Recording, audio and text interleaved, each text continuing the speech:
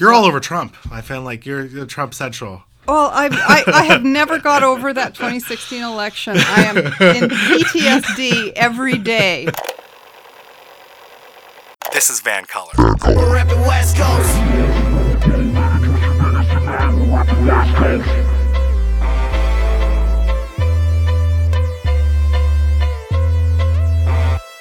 My name is Mo Amir, and today on This is Van Color, I am honored by the presence of today's guest.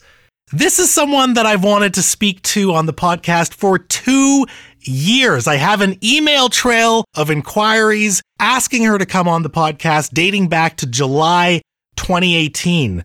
She is a former BC Crown prosecutor and a critically acclaimed media commentator. She was a finalist for the Jack Webster Award for Best Column last year, by the way. You've seen her on TV. You've heard her on the radio, particularly on CKNW, sharing her depth of knowledge and insights on a wide variety of political matters. She's the National Affairs Columnist for National Observer and the current co-host of CANADALAND's OPPO podcast opposite Jen Gerson. She is Sandy Garossino. Sandy, how are you? Hey, Mo, I'm looking around the room like, who else is here? Who is this person you're talking about? It's you. I'm so excited. Nice to see you. Here. Great to be here. I have to be honest. I'm yearning. I am yearning to go back to a time where you and I were vociferously going back and forth on Twitter about Uber and ride sharing in BC as we did on New Year's Eve without the slightest idea of how 2020 was going to kick us in the face. Right in the chops. No kidding. What a simpler time. What? Gosh, when will we be there again? Never, probably. No, it's never changed. It's over. The past is a foreign country. Yeah. I feel like I've turned a corner personally. Like I was in a bit of an existential crisis, particularly in March and April. Mm-hmm. I still do worry about, a second wave of COVID getting us back to that sort of lockdown stage. I do worry about Trump winning re-election. And I do worry about what the rest of the year might have in store because every month it seems like there's something new. But I feel like I've turned a corner. How are you feeling about this year now that we're in summer? Well, I feel like I have a lot of guilt because I feel like I and a lot of people in my generation and station in life sailed through this whole experience. And I realize in every day as I watch everything unfold. First of all, my motherhood years are behind me, so I'm not dealing with fussy kids trying to teach anybody. I'm not dealing with, the gritty issues. We watched Black Lives Matter. We watched all of these issues. We watched the Indigenous file explode here in British Columbia earlier this year. I mean, that feels like half a century ago. Trump was impeached this year. I keep forgetting that. But you see, this is where we always have this fantasy, like those of us who are old enough, which includes me, but not you, remember the whole threat of impeachment against Richard Nixon. And this was like the death sentence, the absolute death sentence of a president. And now it's just like, first term blues. It's nothing. So, but also in the greater context of 2020, there's so much has happened. Yes. Yes. Right? I think in a normal year, that would be the biggest story of the year.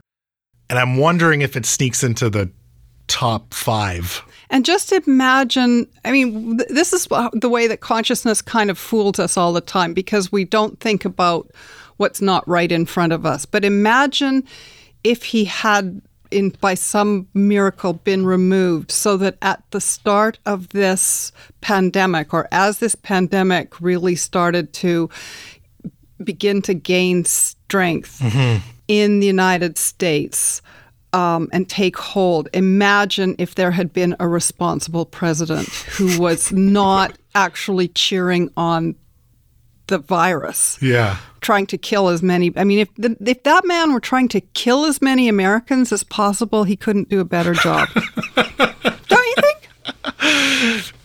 I think he sucks at his job, if that's what you're saying. Yeah. I don't think he cares about how many people die. But look at the politicization of the masks. Sure. Anybody who's trying to stop the virus is a sissy. And, those armed guys and the Boogaloo boys who are grabbing their guns and trying to bust into the Michigan State House, good on them. Good on them. You go. Like, seriously, bizarre. Yeah, I think it's very short-sighted thinking. I think he just cares about the stock market. He has money in the stock market. That's all he cares about. Even when he points at his own accomplishments, he's just pointing at the stock market. I don't even know how much he's got in the stock market or how much he's got at all. But the stock market, that's where his donors reside, right? That's what he cares about, is that he thinks if he's pleasing those voters, then the rest will come with him.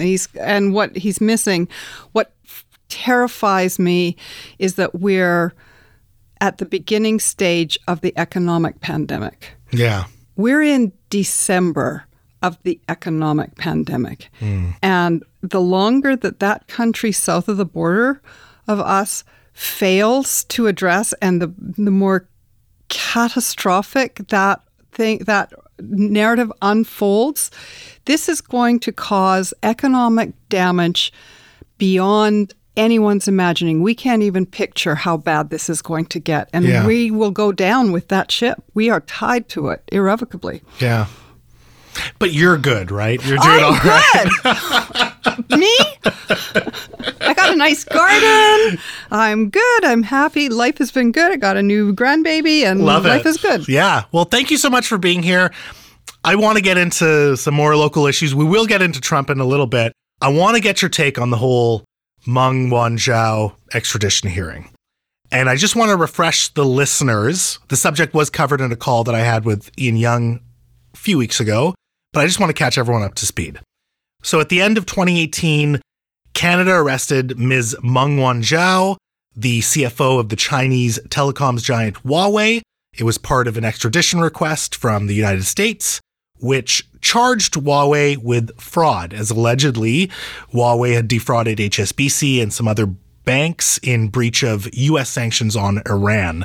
And this was part of an investigation dating back to the Obama administration.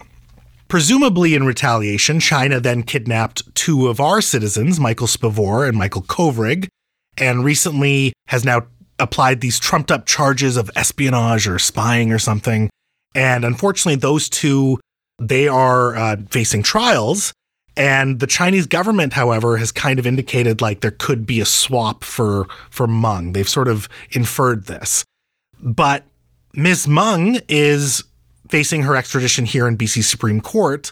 And that's not a trial. It's basically Ms. Meng's legal challenge against the extradition. And so she has several platforms that she's challenging the extradition on. The first is that her lawyers are claiming that it's a political frame-up. The second is that her lawyers are saying that she was unlawfully treated upon arrest. The third is that she's saying that the U.S. actually misrepresented the evidence. And the fourth is that they said that the charges didn't meet the double criminality standards, which means that the fraud charges weren't actually a crime in Canada. But in May, the BC Supreme Court determined that actually fraud did meet the double criminality standard. So that last one is out of the way. There's still three platforms, though, that I mentioned, which are challenging this extradition.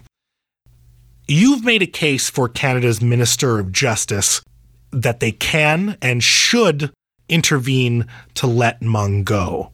Can you sort of unpack first the power of political intervention that Canada has in terms of its getting involved in the judicial system here, and why you think that's the best course of action for Canada? Well, I think the thing is that this case has so many layers of complexity, and primarily we have seen the case through the lens that the government of Canada really wants us to see it through, which is this is a Canada-China issue. Mm-hmm.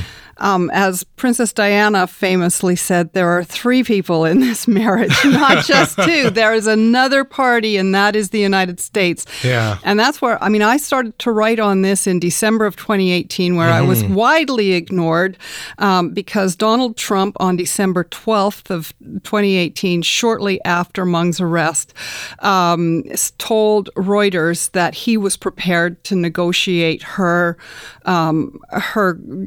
custody status and her freedom in exchange for trade negotiations. And as we have seen, the President of the United States with Ukraine and with John Bolton's book and his revelations that Trump has frequently attempted to negotiate and trade for his own personal advantage with autocrats and dictators. This is not out of character.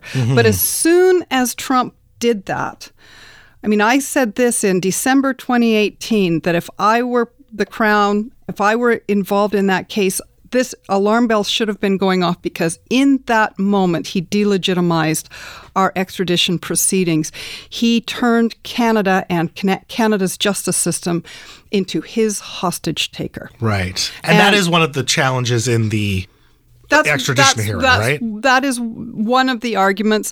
Further, there's a lot more to this. One of the things that Canadians need to understand really is the background. So there are two thrusts of American action against Huawei.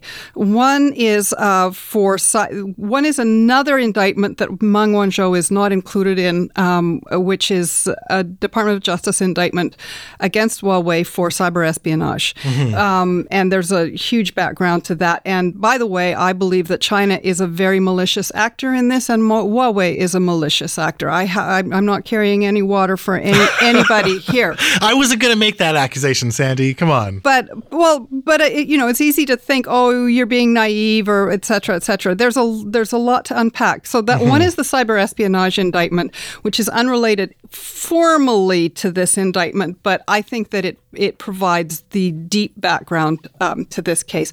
The other is the Iran sanctions indictment, and that is really John Bolton's baby, because he's always, been a hard ass on anything to do with Iran. Right. It's really minor, more minor than the cyber espionage, and Meng Wanzhou herself is a small fish in a big sea. She was, although I think that probably the allegations of the U.S. Department of Justice that she committed fraud are probably true. Probably so did 25 to 30 to 50 other people associated with Huawei. The U.S. government made the conscious choice to make her a trophy. She was the equivalent of asking for the extradition of Ivanka Trump. As soon as that extradition request crossed the desk of then Attorney General and Minister of Justice Jody Wilson-Raybould, to me, immediately alarm bells should have been going off. They should have been going off in CSIS. Why? Because the last time that the U.S. sought the extradition of a politically sensitive Chinese national from Canada, and the last time we arrested such a person, who was a man by the name of Stephen Su in Richmond, BC, China took 2 hostages then too. The 2 missionaries, the Garrett couple. The Garrett couple. I believe it's Julia and Kevin Garrett. And Julia Garrett was imprisoned for 6 months and detained for much longer in China. And Kevin Garrett was detained for another 2.5 years, or for about 2.5 years. In really appalling conditions. We already knew, and the U.S. knew, that this extradition request posed a real and present threat of harm, serious harm, to Canadians in China.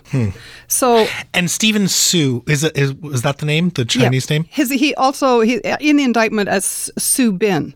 So Su Bin obviously was not as big of a trophy as Meng Wanzhou. Su Bin was a massively larger trophy. How do I put this? Meng Wanzhou is this is really criminal justice as performative theater. Is the arrest of Meng Wanzhou. Su Bin was a much more important player. Su Bin directed Chinese People's Liberation Army hackers in a multi-year hacking and cyber espionage exercise by which they broke into and stole massive reams of data relating to U.S. military defense contractor secrets and fighter jet plans. Boeing, Lockheed Martin, others. Wow. Over $40 billion worth of development cost was basically stolen by China, by the People's Liberation Army, under the direction of this guy by the name of Stephen Su, who was just across the bridge in Richmond, BC. And he did this for many, many years. Yeah. So the U.S. sought Canada's help in extraditing him. This is part of an evolving strategy that the U.S. was taking to deal with cyber espionage. And that's kind of partially the backdrop here. But there were very different strategies taken by the Obama administration versus the Trump administration. Okay. And this is what I'm saying is that to get to the point, the Trump administration railroaded Canada into this very much against our interests, and we should have had more backbone in dealing with them. It was improper of them to ask this of us after they knew that this was going to put Canadians in danger. And where have they been for all this time? You know, if these were Americans, do you think that they'd be as quiet as they've been? Right. So when we look at those two parallel cases between Su Bin and Meng Wanzhou, what is it that the Americans did differently with Ms. Meng versus Mr. Su? So I'm putting my former prosecutor's hat on when I look at these circumstances, and it's been a very long time. But you know, I've done enough plea negotiations to be able to read between the lines. I have no inside information. I have no official or unofficial information. But when I look at the outcome of the Su Bin case, the Stephen Su case, it's really obvious to me that he negotiated a plea bargain and that probably the Chinese were all part of this. So what happened was that rather than going through the whole rigmarole of contesting his extradition, he consented to be extradited to the United States. And within a month, he pled guilty and he got fined. This is a guy who was really the mastermind and architect of cyber espionage, stealing tens of billions of dollars of military secrets, defense plans. And you can see the Chinese replicas of Lockheed Martin and Boeing military flight hardware on the tarmac in China and at various air shows, all his handiwork. He got a $10,000 fine and 18 months in prison. So why isn't Meng doing that? I think that it's too politically sensitive. I think she's the Ivanka Trump. China she's not going to plead guilty. And the other thing, I mean, there's so much to this case. Again, she was an add-on. Typically, when the United States government goes after a corporate entity for these kinds of charges, as they did with ZTE, another Chinese, not necessarily state-owned, but certainly state-sponsored corporate entity that was doing exactly the same thing, violating Iran sanctions, and the U.S. Department of Justice and State Department of Commerce took action against ZTE. When they did that, they just charged them. They just charged the corporation. There was nobody. There were no individuals charged.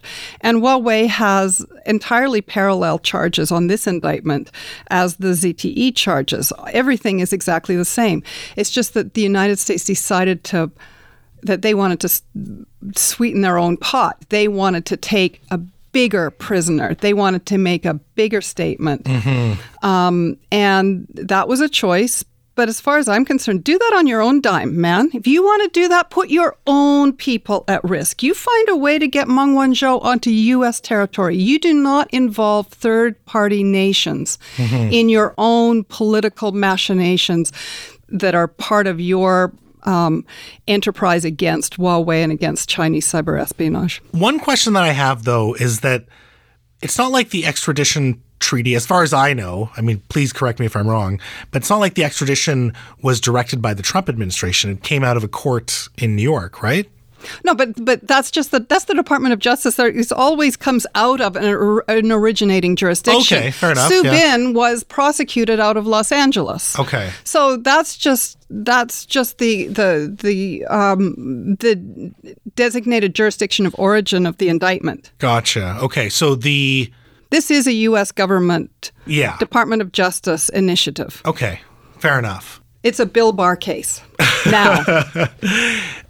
Were you suggesting that Mr. Su was basically preordained a deal, which is why he was extradited? Because I need clarity on what the difference is between the Su case and the Meng case in terms of how the U.S. treated us. Okay. Because it sounds like they're very similar, except that Meng is not going to the U.S. The orchestra's not playing the right song for the Meng case. So the difference is that, just to rewind this whole case a little and go back, for the early part of the 20th century or 21st century, for the aughts, the U.S. government was watching a lot of the cyber espionage that was going on. They were observing various independent and also state actors that were getting involved in cyber espionage. Some of it commercial. It was the standard suspects, the usual suspects: Iran, North Korea, Russia, China, and it was So the FBI, if you consider the law enforcement side of things, the FBI has domestic law enforcement, but it also has an intelligence side. Okay. And that's what Bob Mueller long ago was involved in. He was directing the intelligence side of the FBI. Okay. That side of the FBI made the decision around 2012, during the Obama administration. They made the decision that they were going to up the ante, that they were tired of passively watching this. They wanted to start to exact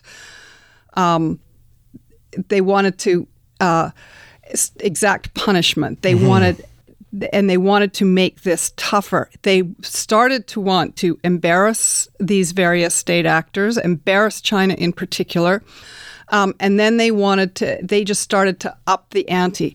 The author of all of this, the architect of this strategy, is a guy by the name of John Carlin, who was the former Deputy Assistant Attorney General in charge of this area. And they formulated a plan that they were going to start to charge individuals. And they started out by charging Chinese PLA, People's Liberation Army, hackers in a case called the Ugly Gorilla case. But those people were all in China. They decided it was their estimation that China was a rational actor and that it would behave rationally, that as the U.S. started to tighten the noose, tighten and ratchet punishment as Iran started to do that, as America started to do that China would respond and tone down its cyber espionage activity, especially its state-sponsored activity. Sure. So then they decided that they were going to go after Su Bin because they could get him. And this was going to be their big case. And they arrested him. This was their big moment. This was like, it was supposed to blow things out of the water.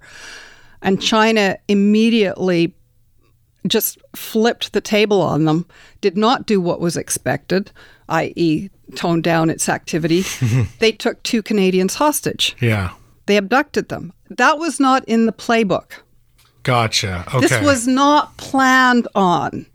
They didn't. The U.S. What is clear is that the U.S. didn't anticipate that China would do something so outside the realm of accepted international norms. Right. But because of this precedent of events, they should have known that this was going to happen with Ms. Meng. So over the course of the Su Bin prosecution, extradition and prosecution, it became clear that, well, this was maybe a dumber idea than we thought. Right. And maybe this was a failed strategy. Mm-hmm. And there are commentators today that talk about this as a failed strategy. But that didn't stop them when Trump came to power from deciding to do it again. Mm-hmm. And with the same players, with Canada and China, and with the exact same result. Only now the stakes are so much higher that everybody has to pretend that we have no choice here. So when that order came through to Jody Wilson-Raybould's desk when she was Attorney General, you're saying that she did have a choice? I mean, she should have slow-walked it at that moment. First of all, what the Americans said was in their extradition affidavit that went before the extradition judge for the warrant, they said that they had no choice, that this was a very urgent arrest that had to happen at this time, or else Meng Wanzhou would be back in China and beyond the reach of authorities. Mm-hmm. That was complete bollocks. There was nothing to that. She had already been in 5 other countries, including the UK, France, Japan, Belgium. She's an international CFO who's traveling around the world. It was misleading at best to claim that the only opportunity that America had was to seize her at the airport in Vancouver. She had 2 houses here in Vancouver. Mm-hmm. She'd been here in October. All of this spoke to an attempt to kind of rush this by us in some way. Mm-hmm. And then the Attorney General had the opportunity to raise this, and CSIS should have been involved. The Chrystia Freeland, the then foreign minister, should have been involved. This should have been the subject, at least even if they did execute the warrant. The discussions should have been happening very high diplomatic levels as how are we going to manage this case. Yeah. And it doesn't. What we have to remember is that in this exact same timeline, the SNC matter was a huge bomb going off inside the Trudeau government. And Jody Wilson-Raybould and Justin Trudeau appeared not to be talking to each other or be talking to each other through intermediaries. And I'm putting 2 and 2 together, and maybe I'm getting 5, but I look at this and I'm thinking to myself, well, if the minister is thinking to herself, well, if I ask for the prime minister to intervene in this case, then it's going to make it look like I'm not doing the right thing and telling him to keep at arm's length in the SNC prosecution. So, I mean, I don't know. It's pure speculation. But it appears, I raise the question, were personalities and troubles within cabinet part of the reason why we did not immediately raise alarm bells and stop this right then and there, especially once Donald Trump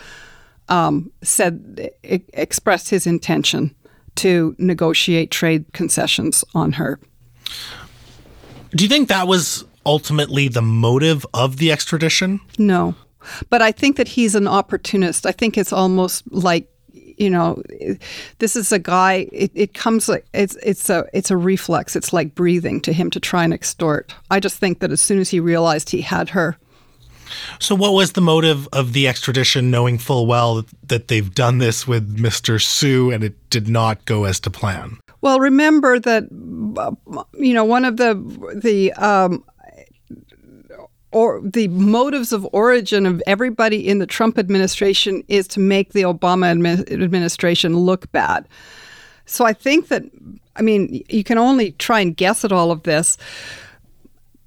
I mean, I'm probably bringing in way too many threads into this for the average listener, but you also have to remember that Jeff Sessions had been the Attorney General at the time that this strategy was originally decided upon by the Department of Justice. Mm-hmm. This was part of an attempt to use all tools of government against China. But then Jeff Sessions got fired in the very same month that we got asked to execute this warrant. And we were dealing with that Whitaker doorknob, who was the acting Attorney General. Remember him, the toilet salesman, who was the acting Attorney General. And really, there was basically nobody. Pompeo was Secretary of State, but he's just a natural born, bull in a china shop. He's got no sense of the nuances of this. I can't imagine going to Mike Pompeo and saying, we had hostages taken before, could you do us a solid here and pick some other victim for your extradition or do it yourself? I mean, I don't know if you saw the Adrian Arsenault interview with John Bolton. John Bolton, yeah. And you just see that attitude. Well, basically an F you. Yeah. Do you want to be are you with us or against us? You just do what we say.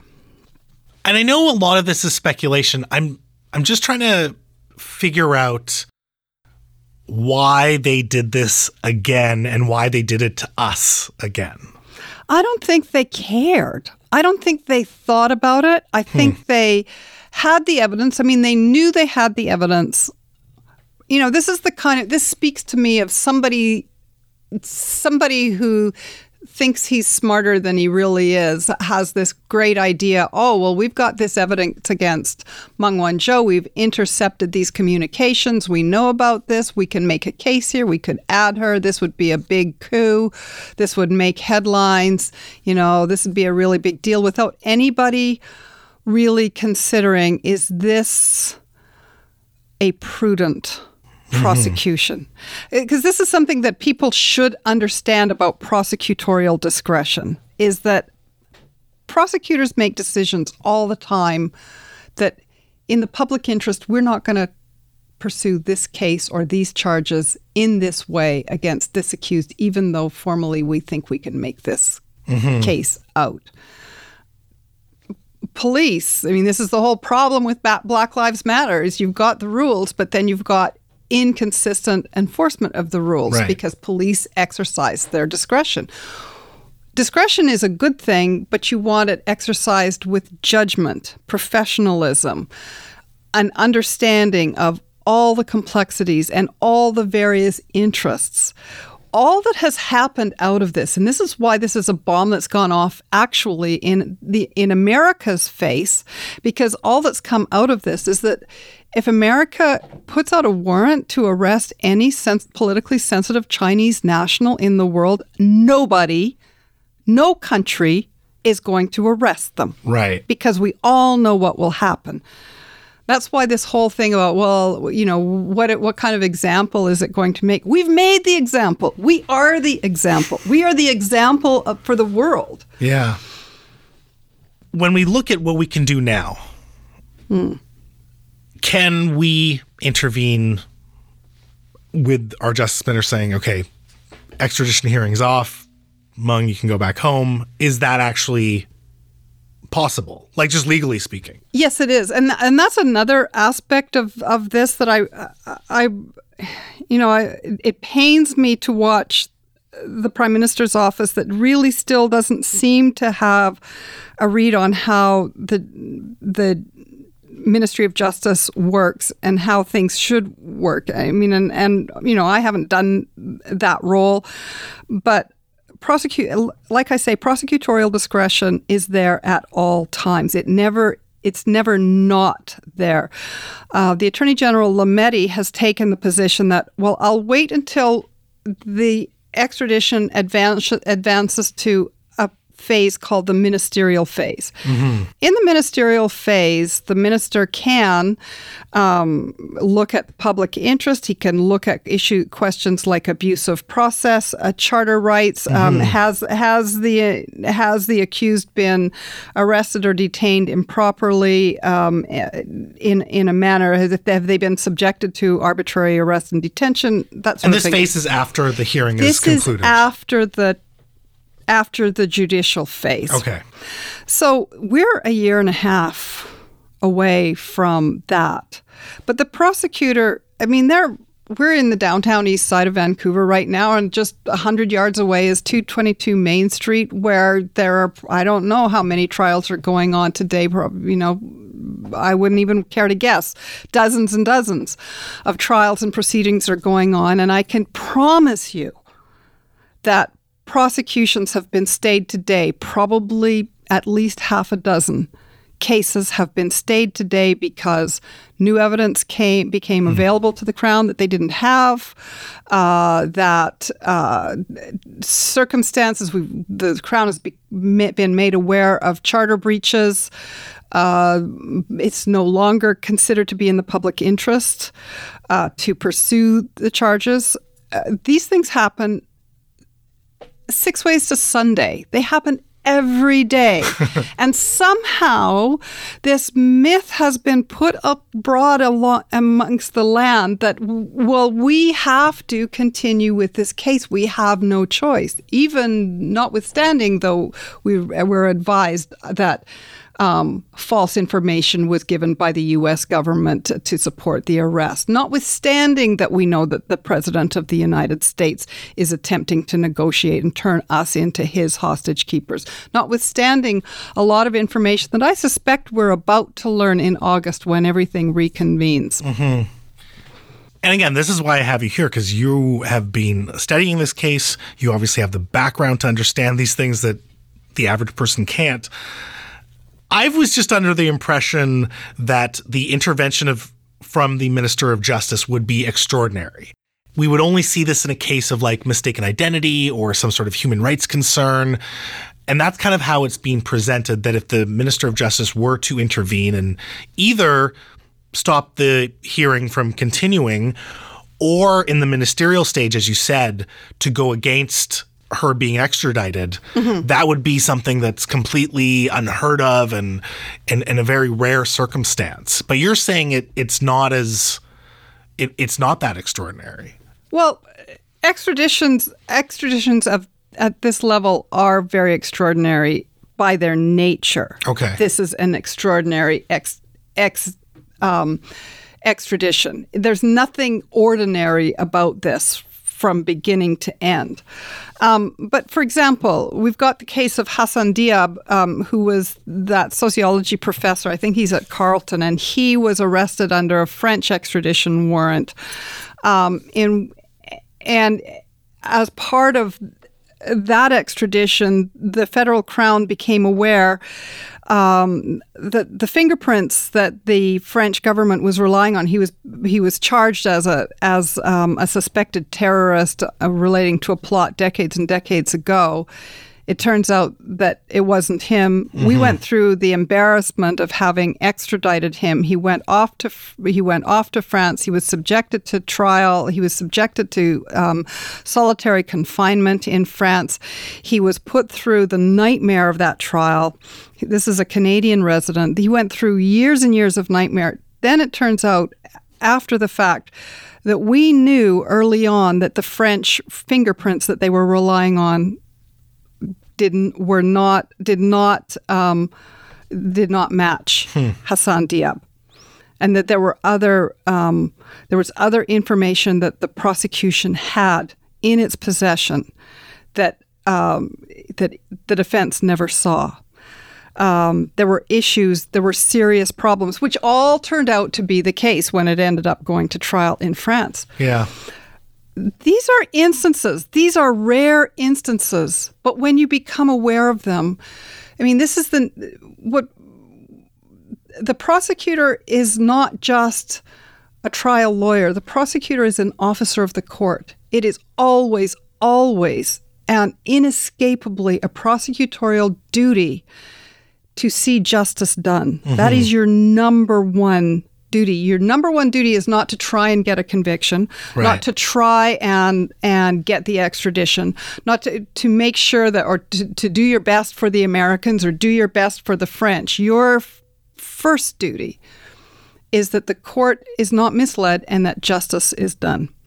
And in my opinion, as soon as you've got a head of state that is trying to trade off someone you're holding in custody, and I'm certain that we're going to be seeing more from the defense team on this. I'm absolutely certain of it because all of the signs point to it. Putting aside Trump's comment, would the extradition request have happened no matter who was president? Because you were saying that, sometimes we couldn't determine what the motive was clearly, but you're saying that sometimes prosecutors want to get that big fish or they want to proceed with criminal proceedings. If Trump wasn't president, if we had a sane president, just an average president, what difference would it have made? Okay, well, let's assume that Obama was president or Hillary Clinton was president or Joe Biden was president. What I would expect, and this is one of the things that I think is part of this, is that we're talking about not politically interfering in a case. I think we are by fiat politically interfering because we're afraid to confront the Americans about what they've done here. And we're being cowards and we're being timid because we do not want to make an international issue and draw Trump's ire. So it's not like we have a choice of not being political here. But in a rational government, I think that what would have happened would be high-level communications, presumably between Chrystia Freeland and whoever was the U.S. Secretary of State, about the advisability of this prosecution and that this was placing Canadians in harm's way, and that our first obligation is the protection of Canadian lives and health, and that Canadians were endangered by this, and how necessary is this prosecution. If you've got, an international assassin who's killed, who's assassinated a president or assassinated a head of state or something like that, and you've got a major, then, you pull out all the stops. But if this is if the prosecution is against somebody who is really just an add-on, I would be going to the Secretary of State and saying, please just proceed against Huawei, who is your primary target here. This individual, this is not in Canada's interests to do this, and we would be asking you as our partner, as our extradition partner, to please not do. We wouldn't do this to America. Do you think? For 5 minutes, that if we put out an extradition warrant, I don't have to think for that long, no. and somebody was going to take Americans hostages for years, do you think America would do that for us? No, probably not. I guess, again, just to bring it back, I just want to be clear. What you're saying is the extradition request would have gone out, but if there was a better administration and perhaps a more cohesive cabinet from our side, we would have been able to communicate our way out of this. Is that basically what you're saying? Yeah, I think that there was. Because it's not like Trump sent out the order to go get Trump Mung, right? Trump did not, but he has these kinds of guys. He's got his henchmen type of guys who are pursuing this. I just feel that knowing what happened the last time, and knowing that the essential elements and dynamics were unchanged between Canada, the United States, and China, that it was totally foreseeable that China would do exactly what China did, and that America would have known that.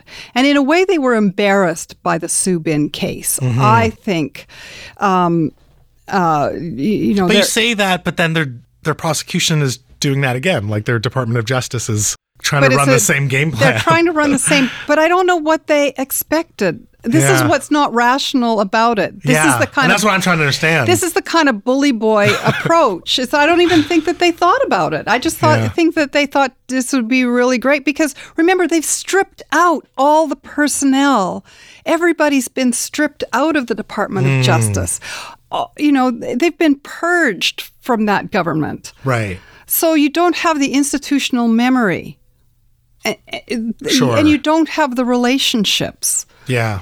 And so I want to be very clear. You are suggesting that based on all of these circumstances, there should be political intervention from the federal government, from the Minister of Justice to say, let Hmong go, like now. Well, I don't think it's political. I think that. Well, however you want to describe it. I think that there should be ministerial intervention. Okay. To suspend this extradition. If we do that, because the backlash is going to be, well, aren't we just incentivizing China's bad behavior?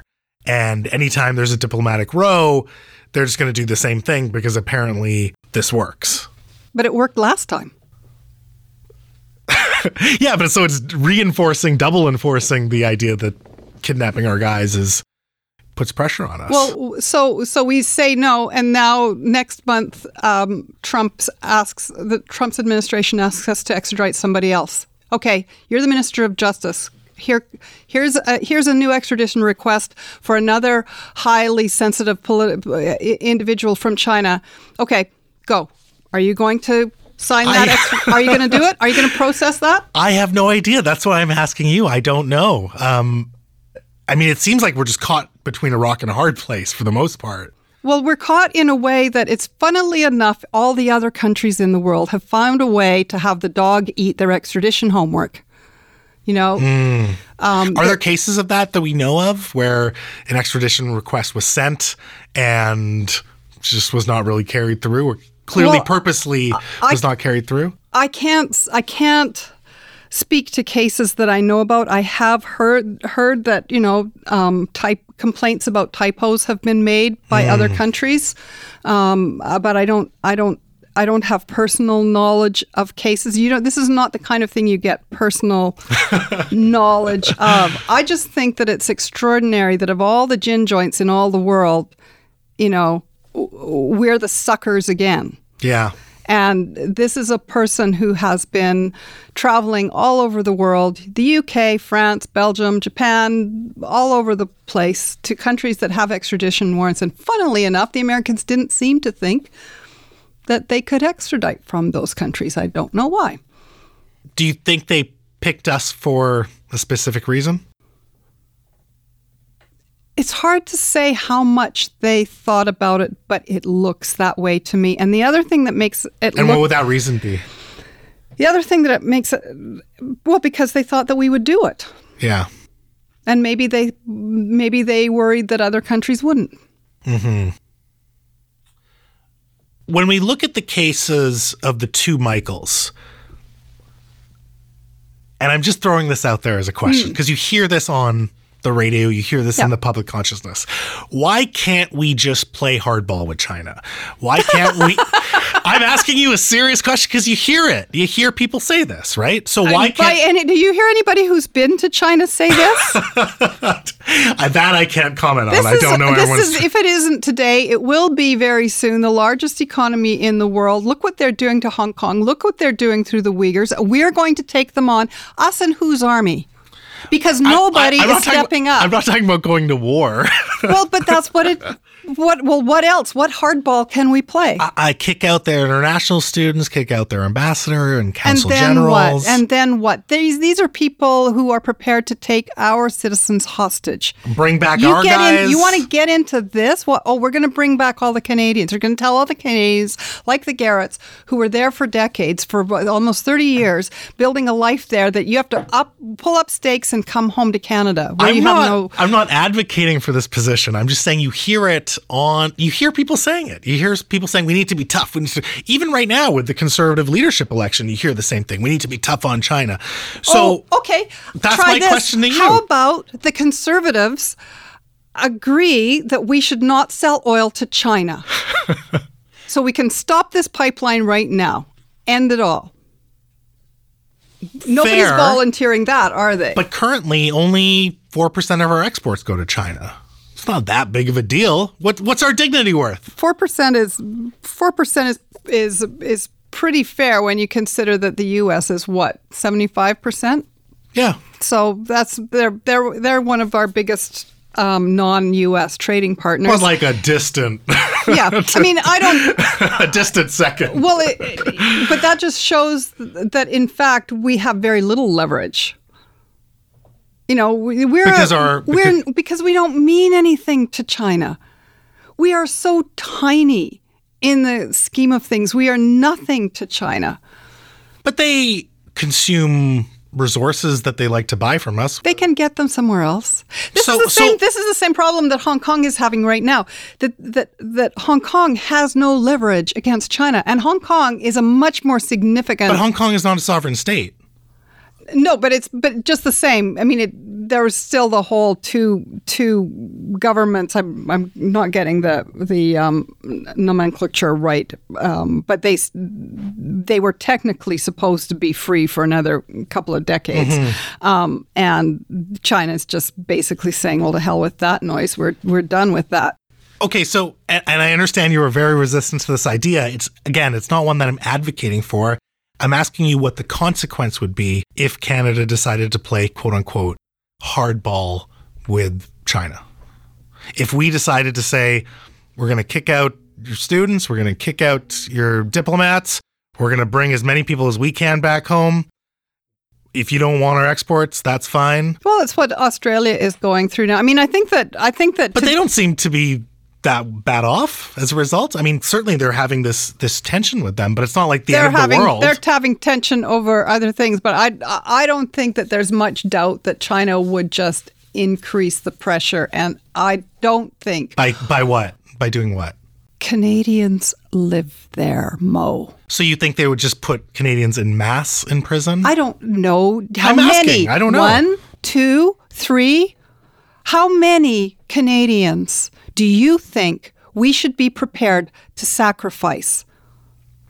I don't know. I'm just asking what the consequence would be. This is the problem with that. We're going to play hardball. This is still, and that's why I'm asking you the question to break it down. We still have this. Pardon me, but we still have this colonial mindset about that we can swagger around the globe and that we've got a big punch. We are nothing. We do not have leverage here.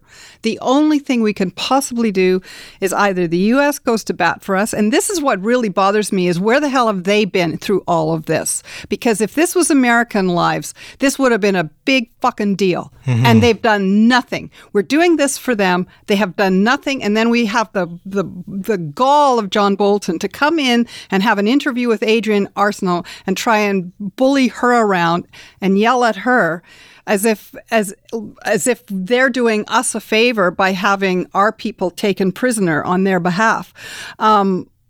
So either the U.S. comes in and helps us, or, one of the things that I do hear is discussion about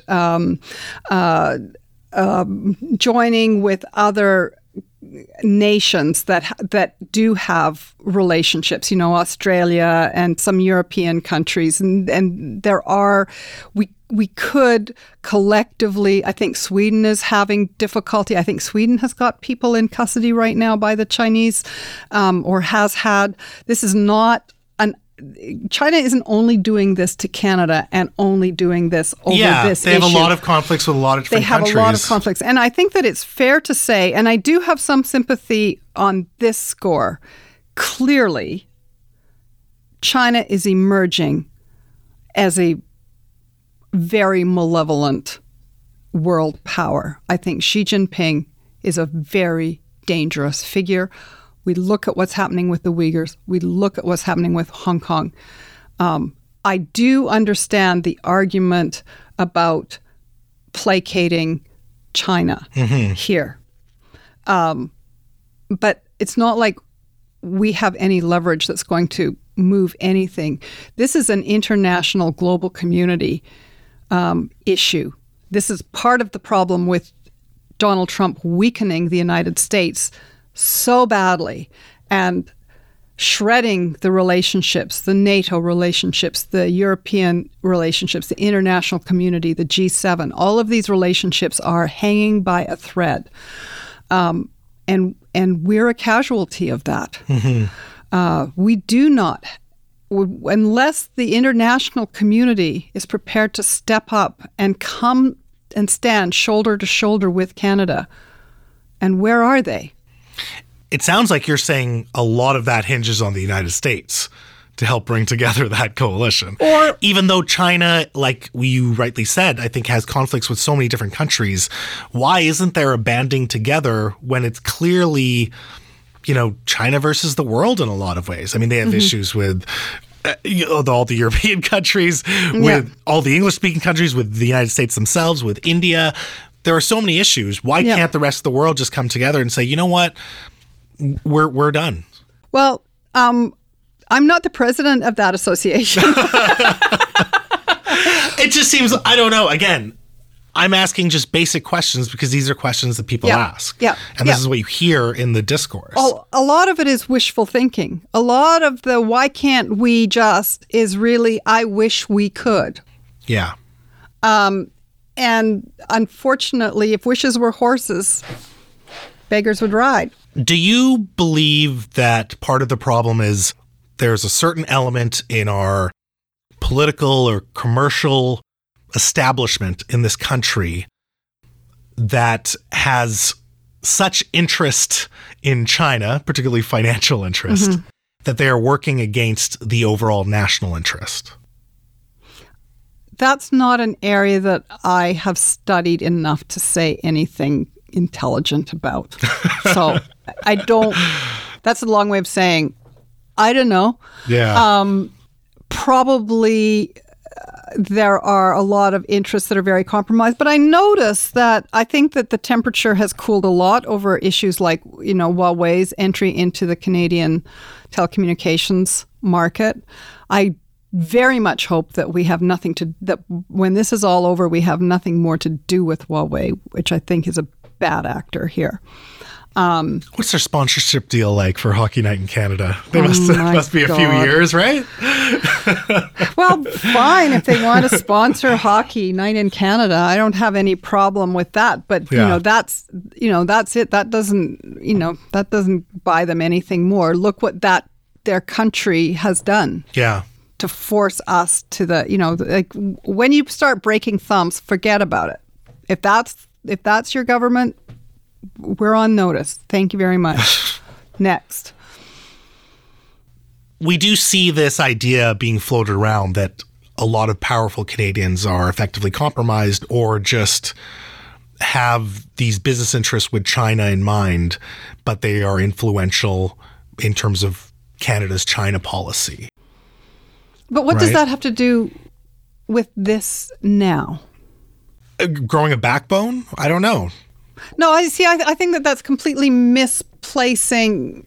That's misconstruing all the background that's gone on here. I don't think that we should be growing a backbone and going to put Canadian lives at risk for the benefit of a government that isn't doing anything for us, is not coming to our aid, and is attempting to is basically blackmailing China over someone that we're keeping prisoner. I mean, that's not a principled stand.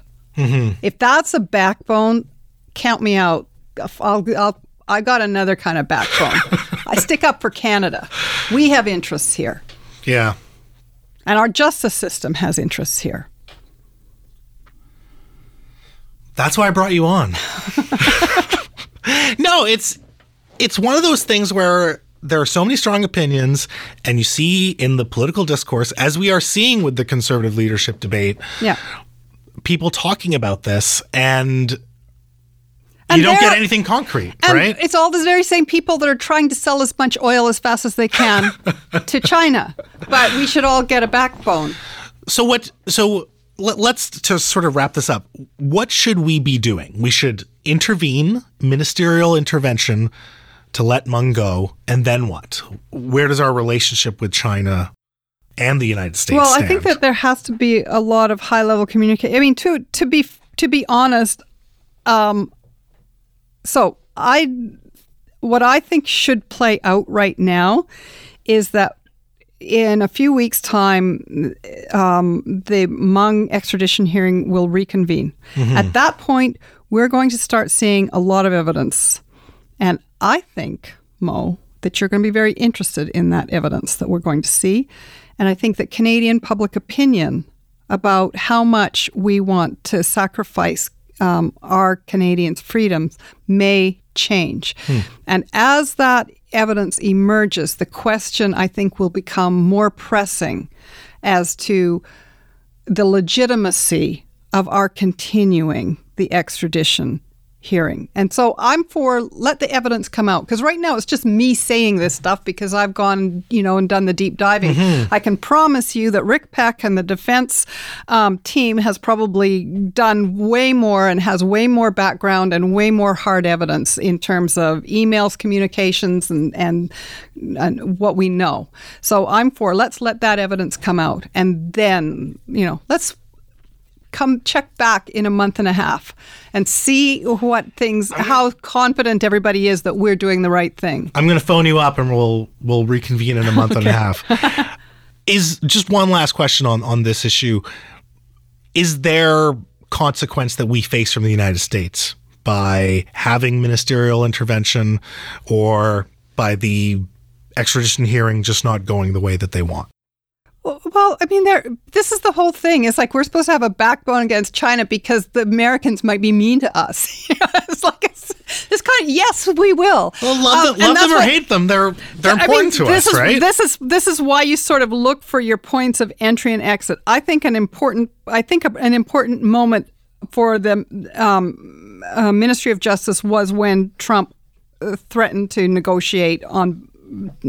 So that ship has sailed. Mm-hmm. Then we'll have the evidence that is going to come out that's going to be a lot more compelling than this double criminality, which was always a long shot and was never going to go anywhere with the trial, with the hearing judge. So we'll see that. There are kind of exit ramps. Mm-hmm. And I think that presents an exit ramp. And I also think the U.S. election is probably going to represent an exit ramp. Touch wood. Because I think that, but then again, we're still looking at, 9 months until another president, if we're all extremely lucky, is installed. And then this is not going to be his first order of business, if so.